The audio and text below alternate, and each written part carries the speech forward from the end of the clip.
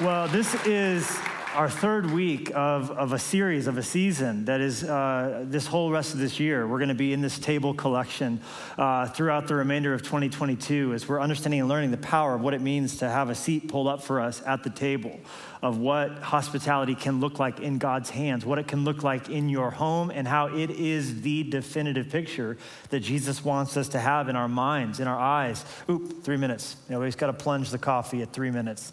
That's when we do that, because you don't want to over extract the beans. And today we come to a breakfast scene in our series, The Table. This all, by the way, is a chance for us to express our gratitude to God this series for what he's doing in our lives, has done in our lives, has done in coming to the world at Christmas. If you're new to the church and you haven't been to a year end, how we choose to end the year as a ministry, as a church, as a family, we always want to come to Christmas knowing that we're doing our shopping, thinking through in our heads, brother, sister, we're getting those texts, what do you want, what do you need, right? Jenny and I just make it easy. We tell each other what to buy each other for Christmas because, years in, pro tip, it was just too many times returning the thing. And so we're like, hey, I just withhold something. Hey, buy that for me. And there we go. There's Christmas. It's not romantic, but it works. But we just as a church aren't comfortable leaving Jesus off that list. It's his birthday. And so why would we give a gift to everybody else in our lives but him?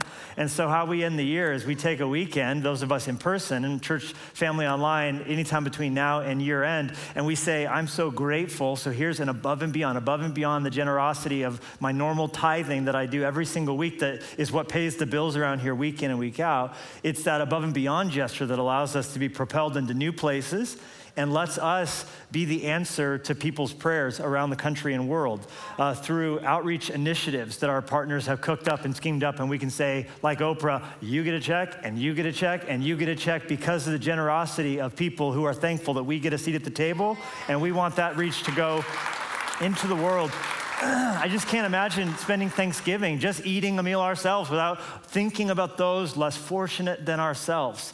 That's the purpose of the kingdom. Who doesn't have a meal this Thanksgiving? How can we as a church be a part of that? The impact of the Sunday should be felt on the Monday. And that should be something 365, 7 days a week, 24 hours a day that we get to be a part of. And we are, and we're just getting started. Come on, somebody, the table's gonna get bigger. And so December 4th is the weekend where in person will come. And as I said, there's already been gifts coming in between now and year's end. We have the chance, Church Online family, to join in small and large. And it's very exciting to me, very exciting for all of us who have been a part of this, who have seen our faith stretch year in and year out, who have felt that sense of fear and the pinch and the almost delirious excitement, and then riding that wave in the coming year as we will get to see God use that and unfold that in ways that are going to be special. And this week, like I said, we come to the breakfast table. If you have a Bible, Luke chapter 16 is where we're going to be. We want to talk, and when we put this message out on the internet, we'll probably call it the only miracle God can't do. The only miracle God can't do. But what I really want to talk to you about is things that you can see on this table. I want to talk to you today about napkin rings and grapefruit spoons. My favorite recipe, I didn't get the chance to turn one in yet. We have people all around the world, literally, who have turned in table recipes at freshlife.church/the-table, where they said, this is a recipe that means something to me. And I think we all love recipes because of the way that they tell stories. We love recipes because it's a way to preserve tradition. It's a way for us to stay connected to family. Pro tip on the grapefruit thing, by the way, you just do a little pedestal on the bottom and it stands so well. It doesn't wobble around so much when it has like a little seat to sit on. You almost could say you've created sort of a table. Gotta love a little citrus zest. I don't know, how do you think that'll be? Probably terrible, right on the coffee edge? Let's find out. Well, that's just delightful is what that is. I like that. It adds a nice something to it. But if I was going to turn one in, which I really should, but maybe this is it. I'm turning mine in right here, really easy. All you need is a grapefruit and a towel because you want a dry grapefruit. Grapefruit is so good because you get like half a day's worth of vitamin C just with half a grapefruit. But you got to watch out if you're on heart medicine, consult your pharmacist because it can block or enhance the effects of any statin you might be on. And then the second thing you need after the grapefruit and the towel, I guess that's the third thing, is sugar. And this is called Terminato, I think. It's sort of a coarse brown sugar. You can experiment with different kinds of sugar, but the coarseness of this helps the recipe. So you throw your sugar on top of the grapefruit, and look, I'm not driving. Let's just go to town. Let's go crazy with it. And then the fourth thing you need, this is the best part, this is where it gets fun, is a blowtorch. And you just really got to melt that sugar, and it releases the nicest smell. I mean, it's this smoky, caramely, and that's kind of why Terminato also does good, is it's just brown, and it gets so like caramely. This is called, by the way, grapefruit brulee. And I've been perfecting this recipe. We throw down on some Saturdays with this alongside of our waffles. So you get this nice melted, glazed sort of situation happening here. And when all the crystals have lost their identity and they've now all been absorbed into the top of this grapefruit, you know that you're done. And then you literally just got to let it sit still for 5-10 minutes. You can throw it in the freezer to speed this up. And it becomes like a creme brulee. It's like, it's bubbling. Look at that. Oh my gosh, can you smell that? It smells so good. And then you got that sweet citrusy underneath. So it's like the normal goodness of a grapefruit, but then you get that glass on top. And everybody knows the funnest time you'll ever have with a spoon in your hand is cracking the top of a creme brulee. And there you go. There's my recipe. So have at it. It's fun. It's delicious.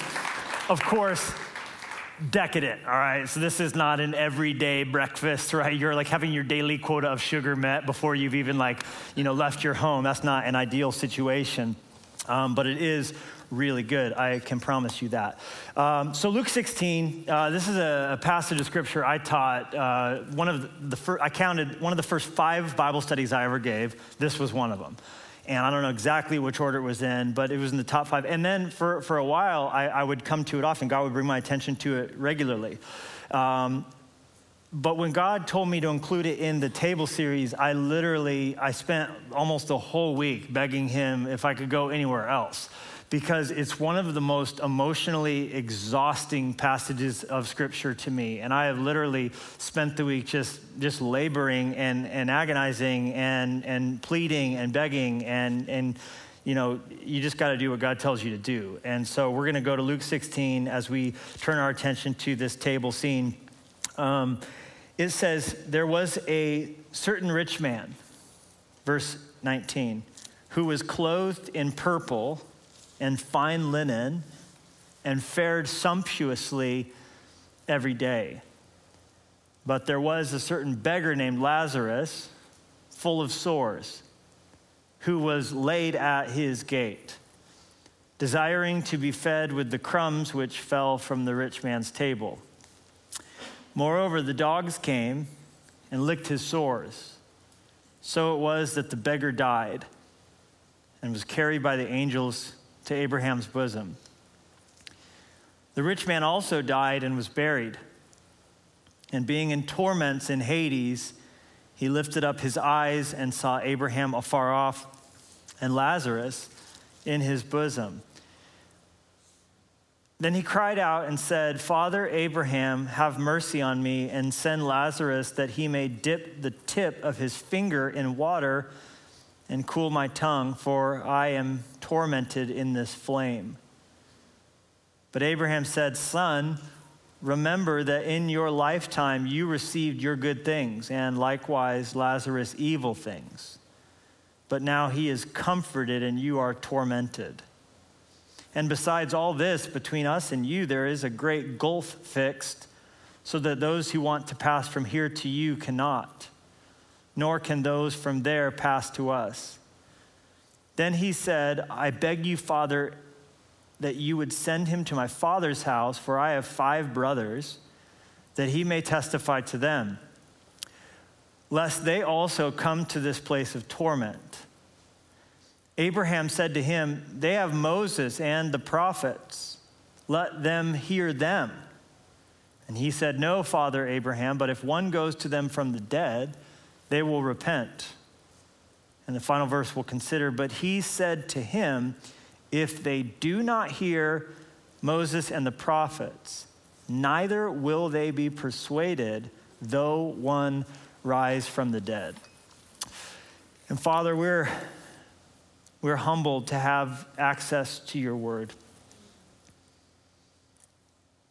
to hear it, to consider it, and I pray to, by your Spirit, have ears and hearts that are open to your word, to not just hear, but to listen, with a mind to act, with a spirit that says, speak, Lord, we're listening. You have our attention. And I do pray, God, that you would take your word and you would use it to accomplish what you intend to in our lives and in your kingdom. And we're aware of your presence here in this moment, every single person at every single Fresh Life location, but also more than that, those who are listening through technology, church online, the podcast, as this goes out in different ways and spaces. And we're just grateful to cast our bread upon the waters, cast your word upon the waters and see the return that comes from it and watch that happen. Some of it we'll get to hear and receive stories and words back and encouragements and comments. Others we won't know till we're with you. But either way, God, we're just so excited and grateful. And we ask this all in Jesus' name. And we said together, Amen. Wakanda Forever. I saw that this week, 3 hours long. And I think one of the things that for any of us, and don't worry, I won't spoil it for you if you haven't seen it, is that, and by the way, it's so funny, my family and I are going to go see The Chosen in theaters, which I think every single one of you should if you haven't had the chance yet. What an incredible thought that people are lining up and filling up theaters across the country and paying to see the gospel communicated. My friend Dallas Jenkins, he, by the way, he and his wife Amanda, they were on our podcast this week, Hey Celesco's, talking, giving some behind the scenes about what's to come, even some spoilers about season 3 of The Chosen. And what I said when we spoke together at an event in Dallas recently, I say to you now, I think history will record that Dallas and his wife have done in this show. God's used them to do what Eugene Peterson did in giving us the message. For a TikTok generation, they've given us the gospel we can see on a screen. And I think heaven will only know the impact of it. But someone, I was literally talking to someone, I was like, I'm gonna go see it. And they go, you're gonna see the whole thing? I hear it's 3 hours. And I was all, yeah, I wasted 3 of my hours of my life I'll never get back on Wakanda Forever. I think I can handle the eternal word of God on the screen. Like it's like some idea, like, oh wow, we can't, like heaven forbid we, you know what I'm saying? Like what a different mentality we have. Because I preached a couple weeks ago on halal and this like epicness, and I think even some of the reaction to some people like, I don't know, that for God, that's a little much, like a crazy dancing, wild, frenzied, acted out with my body. And then I was at the Grizz Bozeman Bobcat game yesterday, and I was like, oh, we know how to halal. We just misapply it most of the time. Nothing wrong with football, but come on, this is halal, y'all. This is, when is there a time for passion more than when we're worshiping the King? Why would we save our greatest praise for what is the least eternal? And give the smallest, tamest reaction to what is ultimately of the greatest significance in the world. This isn't meant to condemn or convict, just the flow of consciousness. But Wakanda Forever was eerie, though, for all of us who are aware of the reality of Chadwick Boseman's passing. He is going into eternity, and from everything, every indication, seems to be an absolutely incredible human being. And so I think when we watch a movie, especially when you see footage, it felt the same way when Heath Ledger's role in the Batman franchise was on the silver screen. We sensed almost something of beyond communication from beyond the grave.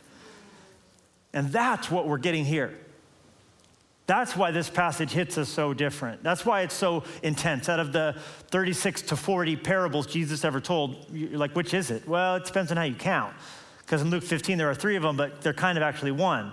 So between 36 and 40 times, Jesus gave us parables. Jesus gave us pictures. He gave us moving images, right? They didn't have TikTok. He allowed our imagination to spring to life in these stories that communicate heavenly truth, but in a way we can understand on earth, right? So lofty things like the grace message, it gets communicated through an invitation to a feast. We get that. We can understand that's concrete. That's something we can taste. It's sensual. We can smell the brown sugar. So here's, by the way, this is, oh my gosh, that's amazing. I don't know if you could hear the sound. That's it right there. That's the stuff. But then it's broken up so you can dive in and you're getting this sweet, grapefruity, but then this like candy on top. It's a wonderful thing. But in Luke 16, we're given a glimpse behind the veil in this parable. It's through the story of a man. We don't know his name. Literally, he's just called a rich man. The word in the Greek for rich is divas or divas. So it's been called the story of the man Lazarus and the man Divas, but we don't actually know his name. He was kind of a diva, though. He only wore purple. He insisted on wearing purple every day. That's diva-ish to me, right? Which tells us a lot more than we might think, and there's so much to this story. But what we need to do is we need to start by asking the question, how did this man live? Because Jesus wants us to understand something, that's the first point, how he lived, something that's communicated by contrast to another man. Because the story is actually about the rich man, the diva, but it's meant to be understood in terms of what it was contrasted to. There's a viciousness to the contrast, and that's how Jesus liked to work. A man built a house on rock, a man built a house on sand. And so you're getting to see by contrast. So the diva, how did he live? Well, the answer is decadently. It was creme brulee every day in every way. Honestly, sugar on top was how this man lived. He fared sumptuously each day. We're all going to do that this week, right? We're going to go down on some food this week. Anybody excited for Thanksgiving dinner? The staggering amount of calories consumed per capita is astounding. It's astounding, right? And that's fine if it's one day a year. This man fared sumptuously every day. Creme brulee each day in every way. How he ate, how he dressed. Purple's not purple. Purple is Versace. Purple is the most expensive thing a human being can be adorned in. This man wore purple. There was a seller of purple from the city of Thyatira who was one of the richest women we read about in the Bible, and that's because she traded and banked in purple. It was very hard to get the color purple, the dye. It involved finding a certain snail that secreted this color. And so to find enough to make anything purple and have it last, big deal. So if Jesus says a guy wore purple all the time, people are like, that man's wealthy. That man has a fleet of private planes, okay? That is not a poor man, okay? So that's the diva. Fared sumptuously each day. How did he live? He lived extravagantly. In contrast to him, is a man who only got to eat napkins. Yeah, that's right, napkins. In fact, the best way to understand in our culture what this man got to eat is tortilla. Oh, these are still warm. No, there's.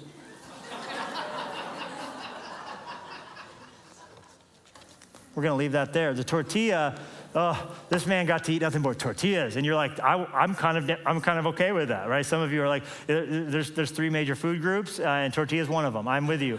I like a good tortilla too, and yet it's much worse than that, because when it says that he wanted to eat this bread that fell from the table, you could translate to our culture tortilla, except you would be better in understanding it in terms of napkin. Because in that day, what they would do is they would take a piece of bread and put it in their lap. And when you're eating your meat, when you're having and handling all this food, what would you do with the grease? You would rub it onto this piece of bread. And if you were poor, of course, you're not going to waste anything. But this man did not eat his tortillas. And so it would be thrown outside. And Lazarus, the poor man, the beggar, the cripple, who had to be laid at the gate of the diva, his only source of food would be to scrounge and to fight off the dogs. These feral animals, they were not pets. And his only nutrition would be the discarded napkin. that he rooted from the trash of the diva. And we're intended to understand something of the polar opposites of how they lived. The diva fared creme brulee all day, every day, in every way. Lazarus, napkins. Humiliating, appalling, horrifying. Pick a word. That was his life. Oozing sores covered his body. And the dogs that he would fight off for while he slept would come and lick the oozing sores. I mean, you just can't even literally, it's the most unappetizing, but it was his existence. Secondly, how he gave. The rich man did give. I mean, he could have ordered his servants to have Lazarus removed forcibly. So clearly he allowed, out of the generosity of his upstanding heart, Lazarus to lie there and eat the crumbs that fell from his table. And he probably thought that was big of him. I give. I let Lazarus, he even knew the man's name. He lets Lazarus stay here. That's giving something. So he did give. And there was this sense of giving, maybe, but it was flippant. It was a tip. It was a pittance. It was so small compared. And listen, that's how God always looks at generosity, compared. That's why Jesus was not impressed by people who gave a lot if it was in a contrast of what they actually had, just the tiniest. They didn't feel it, he said. But when he saw a woman who gave a little, he was like, oh my gosh, disciples, did you see that gift? And they're like, it was just 2 mites. God, you can't do anything with that. And he goes, no. Yeah, it's not about that. You think I need any of you to do anything I do? Where were you when I created the world with my words? Where were you when I rained down manna for the children of Israel with just... Where were you when I took 5 loaves and 2 fishes and fed the multitude? It was never about what we bring to the table. It was about what it cost us, because that's the only way you get faith when you give. And the rich threw in a lot, but they wouldn't feel it because they had a lot. You see, it was, yeah, you want another one? You can have all these. You can have all the bread that falls from my table, but it didn't cost the man anything. Therefore, it didn't take faith. Therefore, it didn't move the heart of God. And Jesus has only ever, always, this is the big overarching meta-narrative of Scripture, he's looking for faith. The just shall live by faith. The teaching doesn't tell us Lazarus went to heaven and the rich man went to hell because they were rich and poor. There will be many people who are formerly poor in hell. There will be many people who are formerly rich in heaven. The issue and the distinction is there faith in the heart? They ended up where they did because of, or the absence of, faith. So how he gave, there was no faith involved. And then thirdly, we need to understand how he died. How did this rich man die? It was a contrast. Again, everything about their deaths were different, because the text tells us that the rich man died and was buried. And can you imagine the funeral service for this man? Can you imagine someone who wears purple all the time? How many morticians were ordered to be on standby? You know, Abraham Lincoln's corpse on the train, there were all these undertakers. And every stop they would come in and just make sure he looked exactly right. And it's appropriately so. The whole nation was seeing this fallen leader. They were allowed onto the train. They got to file past him as he lay in state there on this train on the way to his being laid to rest at his home in Springfield. And that's what happens when figures of state are laid to rest. That's what happens when a president dies. That's what happens when no expenses spared. There will be a monument, right? That's this man's death. You know, his body was washed carefully, all the traditions, all of the ritual, everything. He calls Abraham father, and Abraham does not deny that there was a connection. So clearly part of the Jewish nation. I'm a Christian just because I'm a part of this, right? I'm Father Abraham, right? If Abraham's my father, if I'm from blood related to him, I'm surely good, right? Kind of this sense of religious exterior, but no faith on the inside. But the care that would be taken to preserve his body when he died, probably unexpectedly. And if you were like, really, it's unexpected, even though you ate creme brulee all day every day? I know why this guy died, right? Have you ever heard of cholesterol, right? It's a thing. And And so you have the contrast to Lazarus' death, because the text just says Lazarus died. It doesn't say and was buried. Why did Lazarus not get buried? He wouldn't have been. His body would have been thrown on the city dump called Gehenna. His body would have just been tossed out with the garbage, which is where Jesus' body would have gone had not Joseph of Arimathea, a wealthy man, at great cost to him, with great faith and risking everything he had lived to build, gone and interceded and given what was his so that Jesus could be buried in it. You realize Christ's body would not have physically risen from a tomb. He would have been burned with the trash had it not been for generosity. This mentality of I have a seat at the table and I want that to get to more places, how it touched the world, how the shockwaves of generosity continue to move the kingdom of God forward on the earth.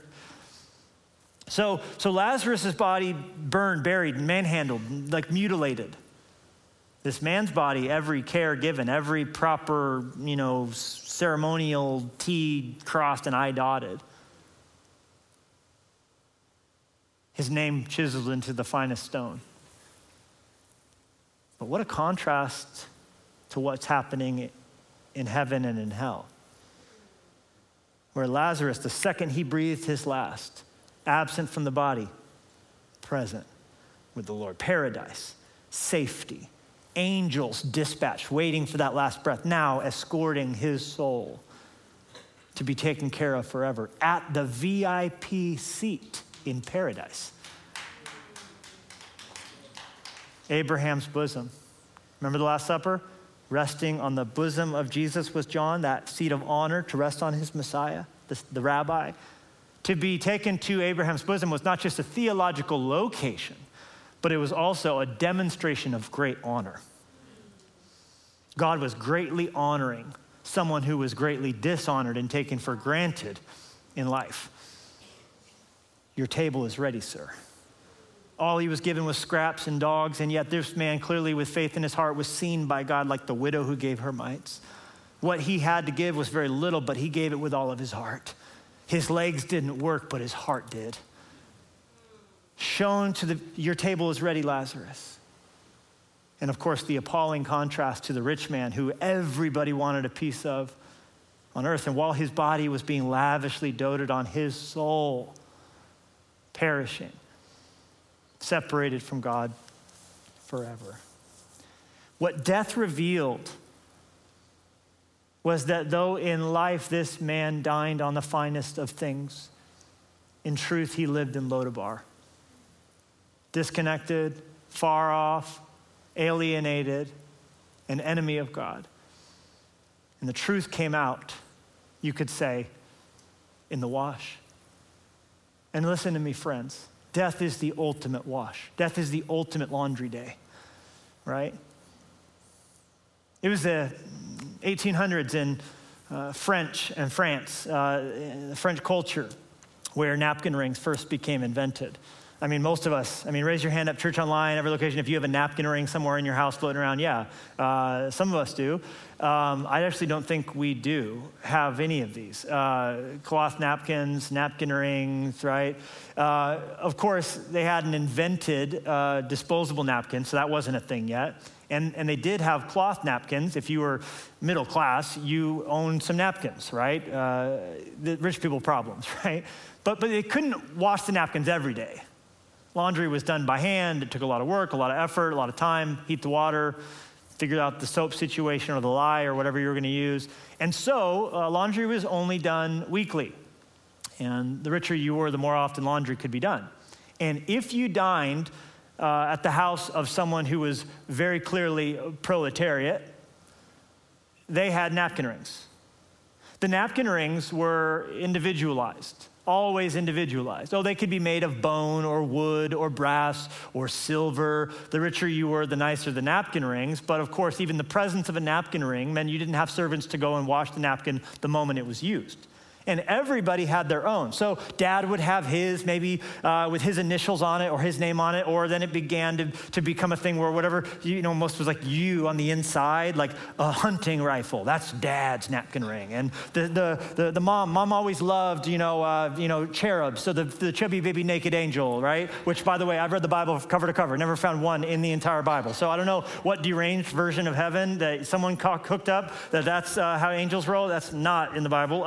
But mom loves those, so cherub there, and Betsy loves unicorns, and they are actually in the Bible, by the way. That's, lo and behold, different time for a different day. But she would have a unicorn on hers, and so it went. So everyone's napkin ring after the meal was placed back in, the napkin was placed back inside it, and they were set aside. And the reason they had names on them is because you were not going to wash that napkin for another week, so breakfast is on it, and lunch is on it, and dinner's on it, and you don't want to use your brother's napkin tomorrow for your Eggo waffles because he wiped his mouth on it, and it's only going to be washed one. It all came out in the wash, but sadly that was not very frequently, and so the napkin rings meant keep your germs to yourself, thank you very much. But you would never set a seat at your table for a guest with a napkin ring, for the presence of the napkin ring meant an unwashed napkin. And they eventually just sort of, kind of like all things, dissolved into just sort of normal Martha Stewart, Williams and Sonoma sort of behavior. I was going to say Pier 1 Imports, but that's now just Halloween. You and the empty buildings that are now just like Easter and Christmas. So, yes, you rang around the country. So the truth of their souls came out in the wash, and that's what happens when we die. When we die and stand before God, things come out. And what this man learned so much the moment he died.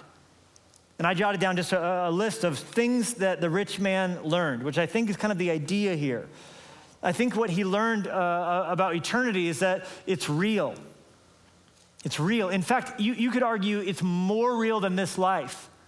Even though it seems so ethereal and so far off and so unreal, and this life seems so real and so important and so pressing, and money and bills and work and status and clout and style and impressing people and having and getting, it just seems like it's the most important thing.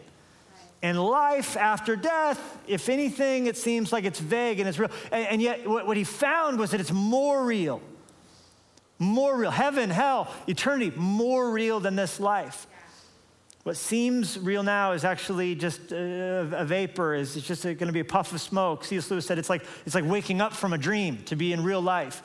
It's like the holidays are over now, or the school term is over. Now holiday has begun. Like it's real. It's more real. That's what this man, both of them, Diva and Lazarus, discovered. Secondly, it's long. Long meaning forever. It's all of life now. It's forever. And we don't have a way to grasp that, but it is more real and it's long. So forever, we need to understand this, is real and it's a long time. And then thirdly, this man discovered that heaven and hell, eternity, are final. Final, it's fixed. He said the great gulf was fixed. You can't change. You can't get there wherever you end up 1 minute after you die, and whatever's happening to your body, who you are on the inside has moved on. And you can't get there and go, oh, shoot, and call the concierge for a different room. It's final. It's set. And it's set based on what you do in this life. Death becomes then not the end of the road, but a bend in the road. And what we do in life, Russell Crowe said, really does echo in eternity. So we have this life, and the question becomes, how do we want to spend eternal life? That's this life. It's preparation and practice for the real life that is to come. And then he also found out, number 4, that this man found out hell, in his case, is fragmentation. Fragmentation, a whole being splintered off into lots of little pieces and parts. Fragmentation. That's what sin does. Sin separates the soul from God, who helps keep us a whole, an integrated whole, helps keep us who we are, who we truly are on the inside. Meant to be, bearers of the image of God. David prayed, Lord, unite my heart to fear your name. He's saying, keep me whole on the inside. Sin always seeks to break us apart. And that's why so often in the Bibles, you do find this metaphor of fire used to describe what hell is like.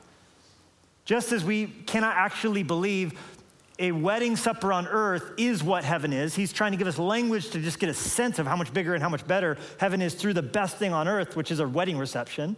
So you could say fire is a symbol not just of what fire is here, but of something far worse than what fire is here.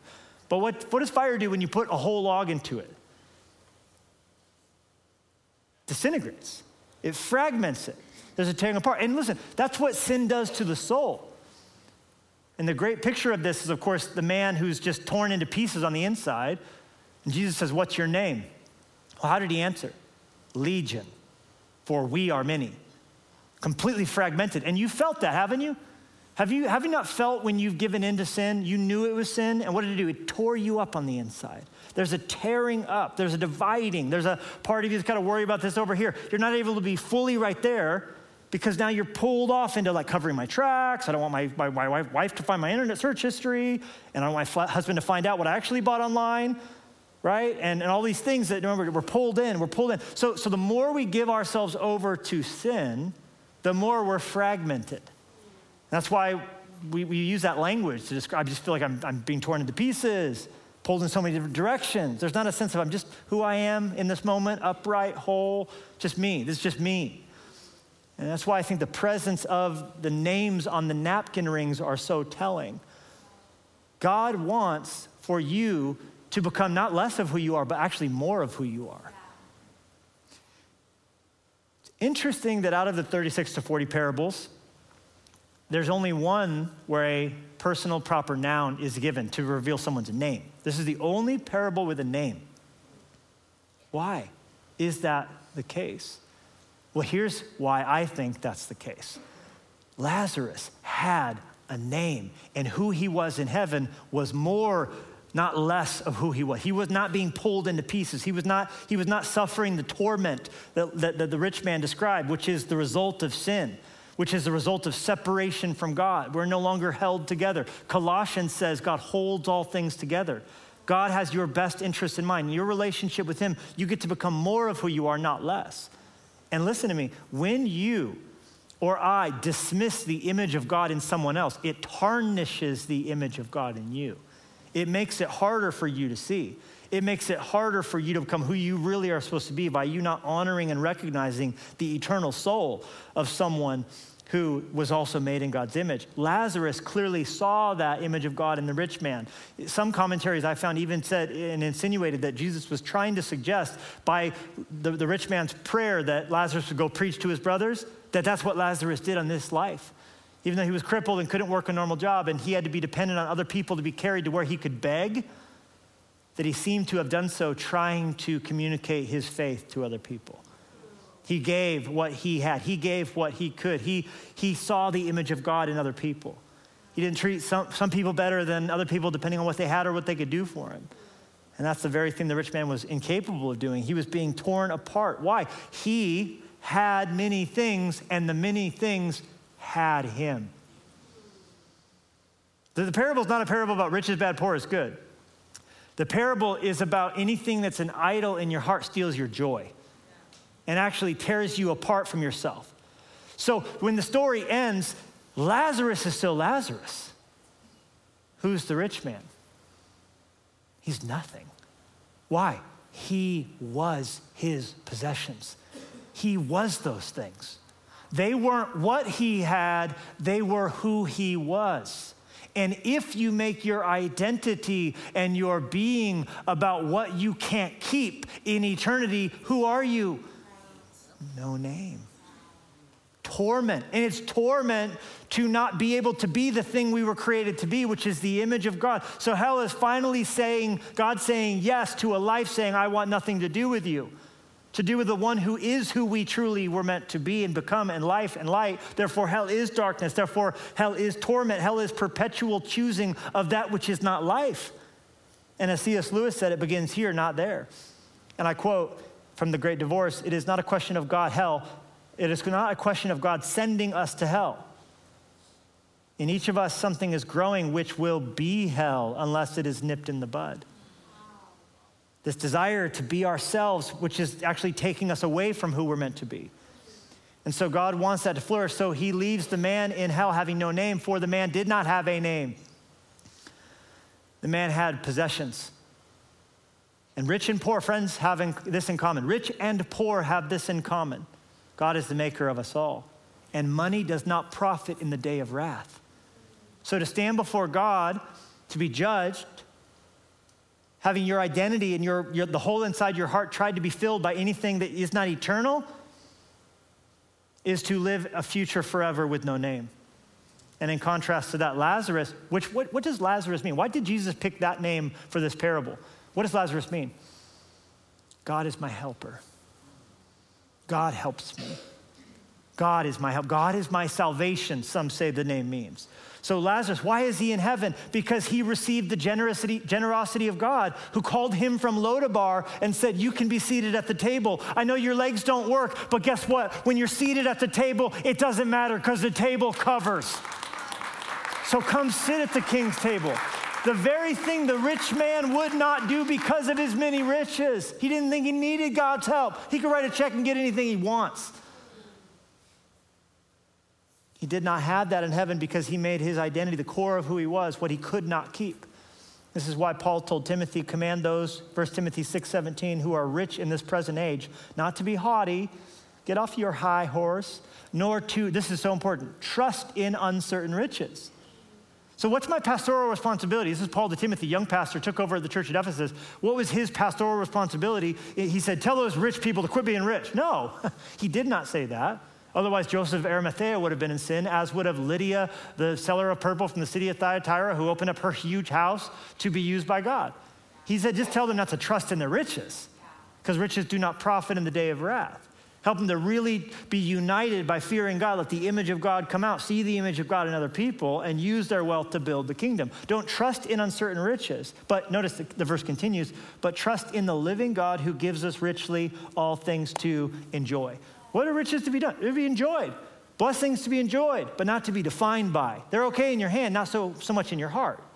And that's what this story leaves us with.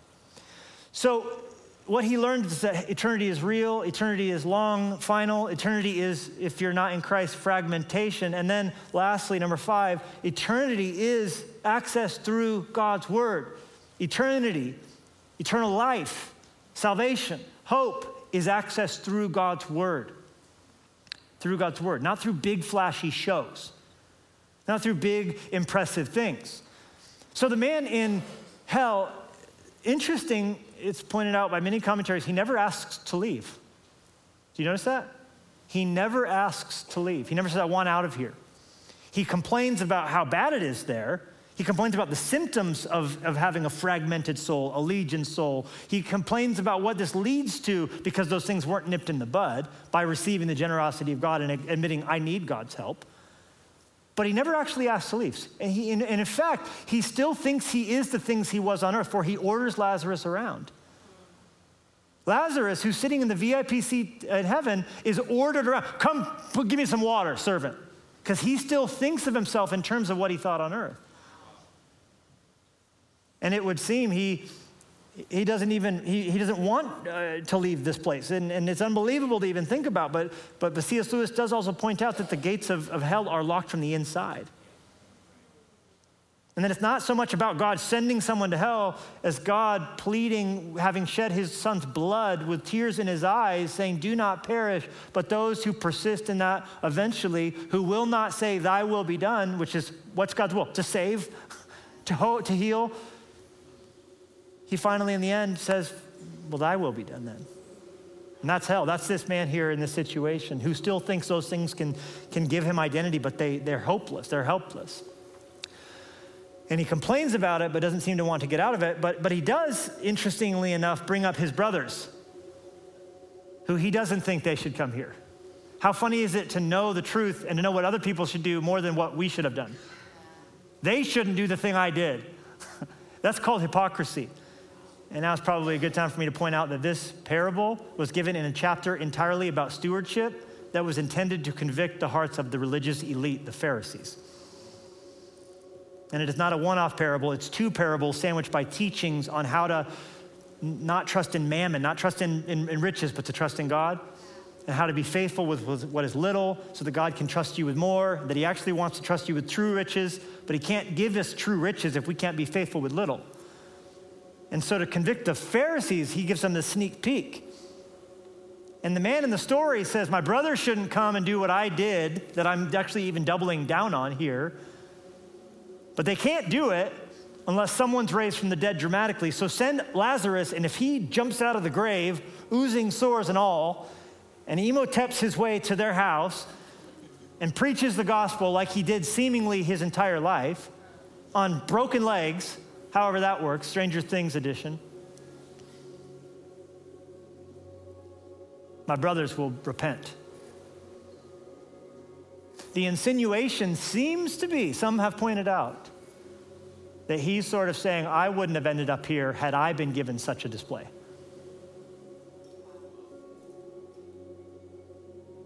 So complaining about the afterlife is one thing. Now he's also actually sort of like saying, well, I'm only here because of the injustice of God. Had God really shown up in my life, I wouldn't have ended up the way I am. He's still in a victim mentality.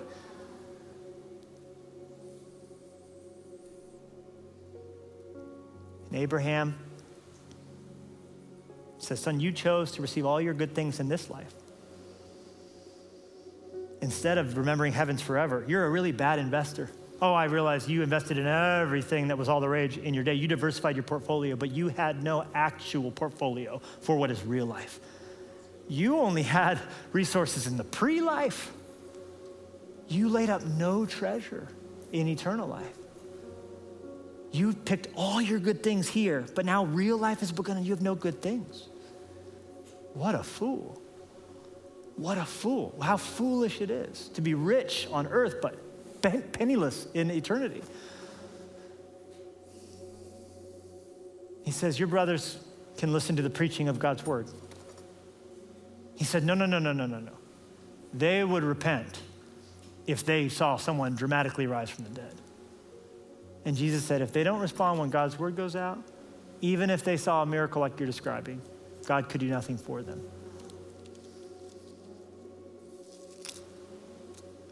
Faith is by hearing, and hearing the word of God. And remember, Jesus is talking to Pharisees who will clamor for his death, and he will rise from the dead. And the disciples will testify to that. And their response? Put the disciples to death. And they will not respond to the preaching of God's word. They will not respond when there is a dramatic miracle of what God has done. And so how do we wind this down? Well, obviously, clearly, we answer these questions. And I just jotted these questions down. Number one, where is my treasure? We should all be asking this. Is my treasure in this life, or is it in eternal life? We should be asking, am I stewarding well what's been entrusted to me? Stewarding it well, meaning I was given it for a purpose. I was given it for a reason. In fact, earlier in Luke, we don't have time to go into it, Jesus commended those who every time they got paid, they used that for the future life. They used that for eternal life. He says, you should use your money now to where there's a whole long list of people in heaven who want to entertain you, to thank you for what you did. For me, that's why every time I get paid in any way, any investment, anything, any blessing, any bonus, anything in my life, I immediately want to give that first 10% because I don't want to just sock it up here. I want to sock it up there. I want a long list of prisoners and people who have been through hard things and hurting and hungry and all these things. I want a long list of people begging for the names of every person who gave a fresh life so they can invite us over to thank us for our generosity. So how am I stewarding what's been entrusted to me? Thirdly, what 2020 hindsight can I apply now from this man's vision? The beautiful thing about this story is that haunting, yes, but real, no. It's a parable, meaning it's meant to shake us up, to wake us up, to hear this and go, I don't want that to be my story. Like Scrooge in the Christmas Carol, to wake up and go running through the street in our bathrobes. No, I'm not giving you, I'm not going to give you breadcrumbs. I'm not going to give God just a little. I want to sacrifice. And that's why my last question is, does my generosity take faith? Does it take faith to do that? When I take, on December 4th, those of us in person between now and year end, of course, everyone joining in online watching, when I give to expand the above and beyond reach of this church, to make the table bigger, is it gonna take faith? Or is it just, yeah. And I think it's actually even more appropriate than ever that we would be in this season of strain, of inflation, where everyone's belt tightening. Everyone's going, hold on, what's around the future? And we need to watch out for ourselves. In my heart, my spirit, my goal says it's more than ever that I have the blessing of God on our home and on our lives and on my heart. So as an act of faith in this time, my mind's going to be even more on the kingdom, even more on what's next, which is always greater than what's now. And so we come to the grapefruit spoon, which was invented and patented 71 years ago tomorrow. November 21st, 1951, the US Patent Office issued a patent for a spoon with a serrated edge, which makes it much easier to eat grapefruit, by the way. I'm telling you, if you don't have a grapefruit spoon, you just get to do your little turn because you got a knife and a spoon all built in to this. I didn't even chew that. I just slid right down. It's so good. See, that grapefruit spoon helped me. I grew up in a big family. I never chewed because we didn't have picky eaters. We had people who ate quickly and we had people who went to bed hungry. Okay, anybody with me on that? All you only children who are like, I don't like chicken fingers. I'm like, it doesn't even quite matter if I like it or not. It's what's for dinner, is what it is. But I love the grapefruit spoon, not only as a reminder of, alongside the napkin ring, of my name in heaven. My name in heaven, heaven, heaven, heaven, heaven, heaven. When we fill out that check, Jenny, we're gonna be thinking about heaven, not this life. This life, I would go, what's the smart move with this money? What's the reasonable move? What would the diva do with this money? But what would Lazarus tell me, who's the helper of God, helped by God in heaven? That's how I want to give. That's how I want to live. What I want to point you to, though, is the grapefruit spoon, because it's along with many other things, like the fish fork, the sugar spoon, the butter knife, what's known as colloquially as unitaskers. There are multitaskers. You can do a lot of things with a fork, a lot of things with a spoon. An ice cream spoon, right? A scoop, is a unitasker. It just has something it was designed for that it does really well. I love the grapefruit spoon because it excels at the thing it was designed to do. And my prayer is that every single person, a part of the Fresh Life family, would ask God the question, what have I been uniquely called to do? What's my part to play? And I want to play it well with all my heart. What was in God's heart for me when he created the world? That's why he entrusted me to what he did and what he wants to entrust to me, the true riches he wants to. I'm only going to get to if I'm faithful in what is little, to be faithful in what is great. And I love the journey of people discovering that power of tithing even. Many people over the years of our church will use this season as a chance to give their first tithe because they never have. And beginning that journey of generosity and to say, how am I uniquely qualified to be a grapefruit spoon in the body of Christ, to do the unitask I was intended to do? And I'm going to do it with all my heart.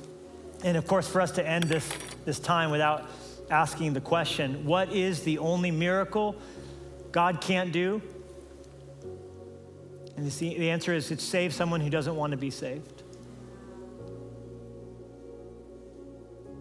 Even a resurrection from the dead isn't enough to save a soul that doesn't want to be saved. So have you received the generosity of God? Have you, like Lazarus, let God help you? Call you from low to bar, from way down low, no bread, no help, no name, to being brought to the table, given salvation, a generosity of spirit, so that his generosity can flow through you. It's interesting. Some people call these series we do at the end of the year a generosity series, but it's really a vision series. And the only generosity is have we received the generosity of God? Because once you have, that flows through you. Once you're at the table, you want your friend there, you want your neighbor there, you want this person there, and you're not going to wait till heaven to care about other people. This man waited until eternity to care that his brothers didn't know Jesus. And that's just not going to be us, church. So, Father, we thank you for this time together, and we thank you for those who today are going to come to life in Christ and even now have. I believe as we've preached this word, some have, through your Spirit, passed from death to life. And if that's you, or if that's what you want to happen inside you, I'm going to close this time out with a prayer. And if you want to be included in this prayer, either because you have come to life even in this time, or you want to right now, you would say, I want to be alive in Christ. I want to become a named person in heaven. I want my name at a seat there at the table. I want to enter into a relationship with God. If that's you I'm describing, pray with me. Church family, pray with us. Dear God, I know that I'm a sinner. I can't save myself. Thank you, Jesus, for dying for me on the cross, for rising from the dead. Today I take you at your word. I receive new life. I give myself to you. In Jesus' name. Well, thank you so much for watching this message from the Table series at Fresh Life Church. If you would please pray about how you might engage in this time, this miracle time of us asking the question, how can we feed hungry people? How can we warm those who are cold? How can we make sure there are beds for the people who need it? Literally $500,000 worth of dreams for our outreach partners is a part of the Table initiative, as well as expanding the platform of what God's doing at Fresh Life to get God's word, which alone can save, to those who need it. We're inspired by the thought of the millions of people who have heard God's word preached just this year alone. We said over 600,000 plus hours. That's 68 years nonstop, 24/7 of God's word being listened to. And we want you to be a part of that. Not only that, but how God's going to work in your life. So would you go to freshlife.church/thetable, look at some of the ways, and ask yourself the question, God, what part do you want me to play in this? And I believe God's going to bless you because of that faith. And generosity always leads to treasure in heaven, but also, I believe, peace and comfort and true riches here on earth. So thank you so very much.